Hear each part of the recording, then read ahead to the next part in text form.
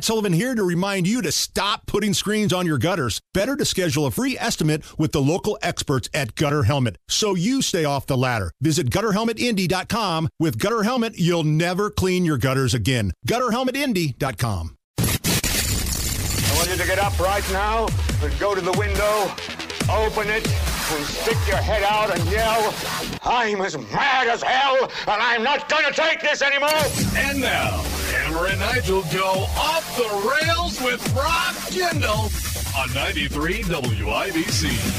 Yeah, what's going on? My name is Nigel. Jason Hammer is here. Rob Kendall from the Kendall and Casey Show here to go off the rails. Rob, how are you? I'm great. Thanks as always to our segment sponsor, Garage Doors of Indianapolis. Indianapolis is starting to get some negative national attention regarding this guy out of Minnesota that was incarcerated here that just was due to a clerical error, was able to walk out. He's accused of murder. It's starting to get national attention. Yeah, well, I mean, you let one alleged murderer just walk right out the door and then everybody's up your backside. I mean, come on. Don't we aren't we forgiving? This place sucks, I was just telling Amber yesterday, it's not like in Pennsylvania where the guy crab walked up the wall and broke through razor blades of wire and fences. This guy, because of a clerical error, was allowed to just walk out the sheriff's office. No, he was Joliet. He was Joliet Jake Blues and the Blues Brothers. Yeah. They probably told him one hat, black, one watch, and then as they opened the doors, they played She Caught the Katy. Now, joking aside, this is a problem with the Marion County Sheriff's Department, specifically at the leadership. And Rob, you and I talked about this earlier today. So 1 month ago, you had a deputy get murdered because the Sheriff's Department leadership said one person is okay for a violent murderer to transport him back and forth through a medical examination. One person. Well, that deputy was ultimately murdered, and Sheriff Kerry Forrestal blames it on staffing. What more can you do? Staffing. Not even barely a month later, Rob, here we are. They let a murderer go in the streets. And if that wasn't bad enough, the cherry on top of the sundae was they waited a week to tell anybody about it. Yeah, and that is where you look at just the utter incompetence of the Triangle of Terror. There was a famous wrestling faction in the early 90s. It was Sergeant Slaughter, General Adnan, and Colonel Mustafa during the Gulf War, and they were called the Triangle of Terror. And the modern Triangle of Terror is Forrestal, Hogsett, and Mears. And you look at these three people, and you say, my goodness, it's a wonder we even have a city at all left. And we've been talking about this throughout the show.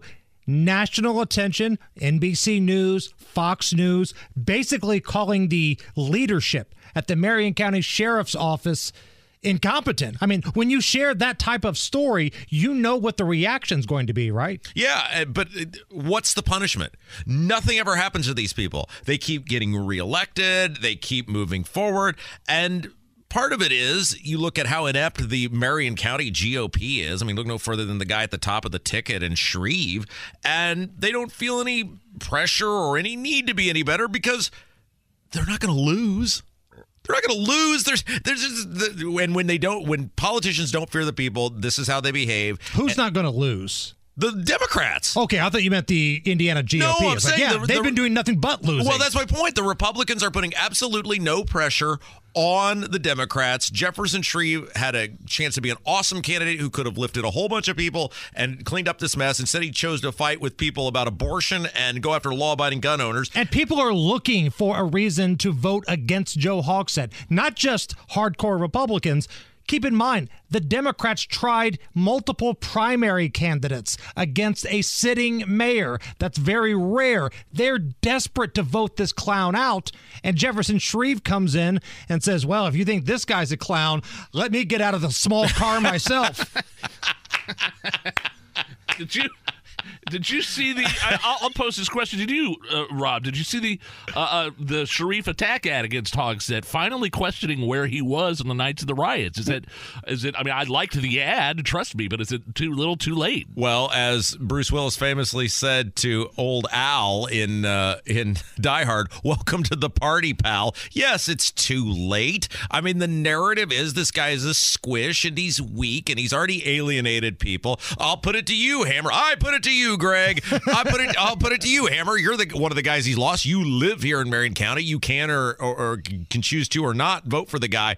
Did one stupid little ad at the end of September win you back after he essentially said you're the problem for legally owning a firearm?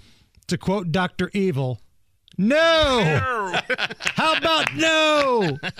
So if you're doing a March Madness style bracket here, all right, and you're looking for the number one seed of the biggest problem in Indianapolis, is it Joe Hogsett, is it Ryan Mears, or is it Kerry Forrestal? Because each can make a claim to be the number one seed. Hell, we talked earlier in the show, Ryan Mears was the man that let the woman out with a sweetheart deal that stabbed the baby. And did I mention she's been arrested nearly 20 times, including stabbing? Yeah, but that had been like in 1943 going, who's the biggest problem here? Is it Japan? Is it Germany? Or is it Italy? They're all problems. It's out of the head of the same monster. And it is a radical leftism, this woke Marxist communist BS, and they are more interested in placating to a bunch of lunatics than actually being competent in fixing the problem. And Nige, one of these days, we're going to have grandkids, and maybe they're doing like a study in the classroom about Indianapolis history, and they're going to come to us and go, "Hey, Dad, I see that Joe Hogsett was named the mayor 3 straight times in Indianapolis. He must have been really good." And we're going to have to sit there and explain to him, well, actually, little Billy, the homicides were out of control. It was a record time for homicides. The homeless and drug problem was worse than it's ever been, and businesses were leaving the city in droves. It's so funny you mention that because my son watches this YouTube show called Darman. And I can't explain it to you what it's about. It's just a hugely popular show. But in between kind of the ads that pop up on these YouTube channels is Hogsett, pro Hogsett ads. And he's like, "Dad, I had to explain to him the exact same thing you just said to him last night. Or you just said to me last night. Well, actually, no, there's a lot of crime in the city, and he's not really doing anything to stop it, and he's not a very good candidate at all. He doesn't understand what I'm talking about. He's 11 years old. Yeah, at least Hogsett is securing the 11-year-old vote. He's doing great with that. Rob Kendall joining us to go off the rails here on the Hammer and Nigel show. So we've got a picture posted on our social media of Donald Trump campaigning in Iowa, where he may or may not be signing this hot chick's can. Is that real? Do we know for a fact that's not artificial intelligence? No, that's real. That's real? Yeah. I saw that and I thought, oh, that's my wife. It's real and it's spectacular. I saw that and I told my wife, I said, man, that artificial intelligence is getting really good. You're telling me that's real? No, he walked into this bar in Iowa and everybody just went ape. Everybody. I mean, he's a rock star. So it seems like, Rob, the president's going to be sitting out the next GOP debate, and he's going to be speaking to the auto workers in Michigan. Now, the UAW president, super left-leaning guy, he's got his panties in a wad about this, ripping Donald Trump.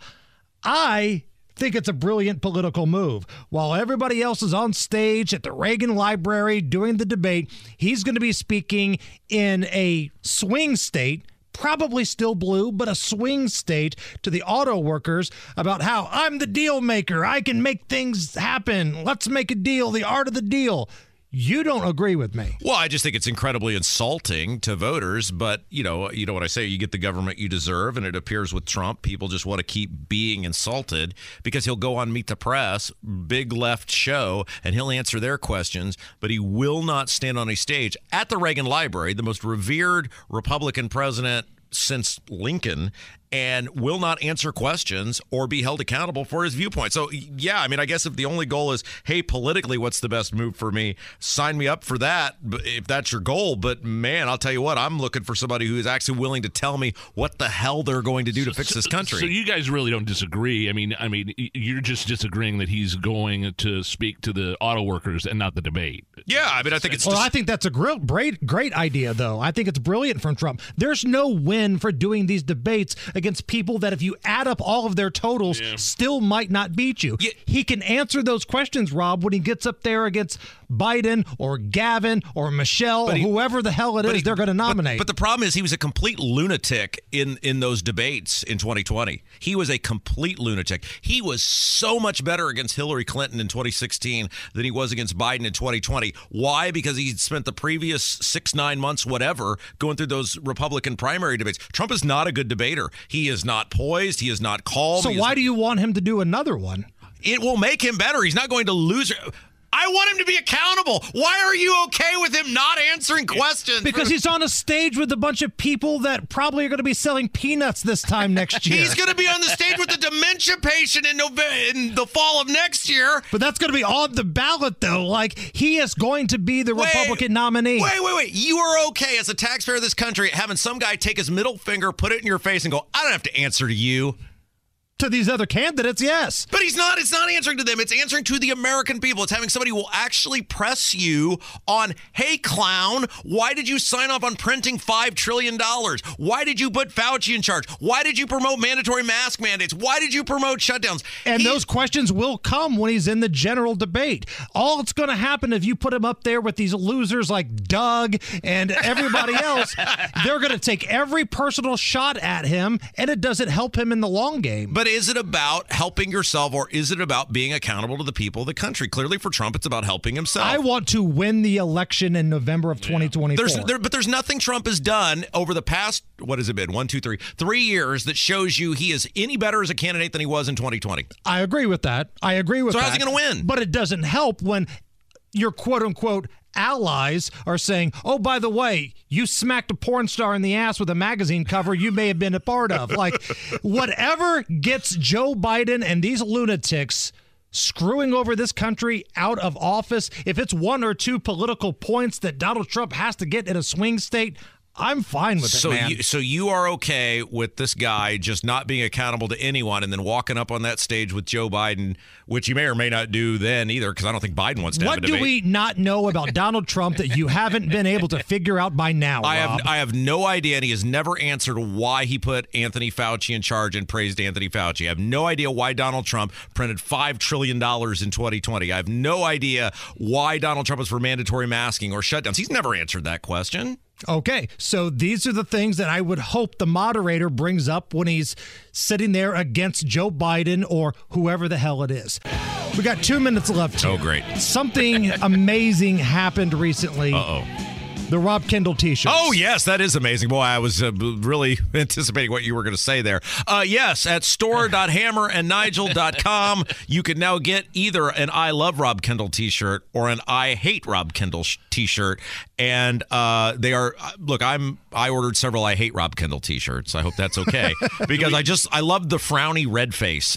They're in teacher red. Yes, absolutely, which was brilliant. A lot of people were like, you should have done them in purple. No, Einstein, we did them in red because of the red for Ed, so that all the teachers next year at the State House can wear their I Hate Rob Kendall shirts as they're screaming about being underpaid or whatever the new cause du jour is. Do we know how many have sold yet? Hammer, do you have those stats yet, or are they still coming in? Still coming in. Okay. No idea yet. I'll have to get with our web guy that runs the store. Okay. But I'm thinking I Hate Rob Kendall probably have sold more. Oh, absolutely. There's no one likes me. You, in a rare moment where you're not being a total troll, have decided to donate your profits. Yes, all of my portion of the proceeds will go to Project Rescue. Project Rescue is a phenomenal organization that helps women that are entrapped in human trafficking across the world. So if you buy an I Hate Rob Kendall t-shirt, you not only get to tell everyone how much you hate me, but you're also helping a really good cause. And it could also be the I Love Rob Kendall shirt, too. Yeah, it just seems more rewarding if people buy the I Hate Rob Kendall t-shirt because that's going to charity. Because we want kids to go to school wearing the I Love Rob Kendall shirts. My wife ordered 7 I Hate Rob Kendall. She's, I need one for every day of the week. What's coming up tomorrow? Boy, it looks like the writer's strike might be coming in to an end. So I know there's about 7 people in our audience who will care about that and get their television back. So we'll do a deep dive on that. Special thanks to Garage Doors of Indianapolis. You guys are the best. He's off the rails. He's Rob Kendall. It's the Hammer and Nigel Show.